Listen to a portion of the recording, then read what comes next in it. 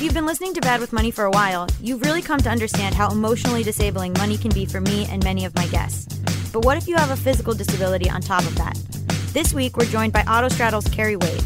My sister once described me as disabled enough, like enough for the DMV, but not enough for the fetishists.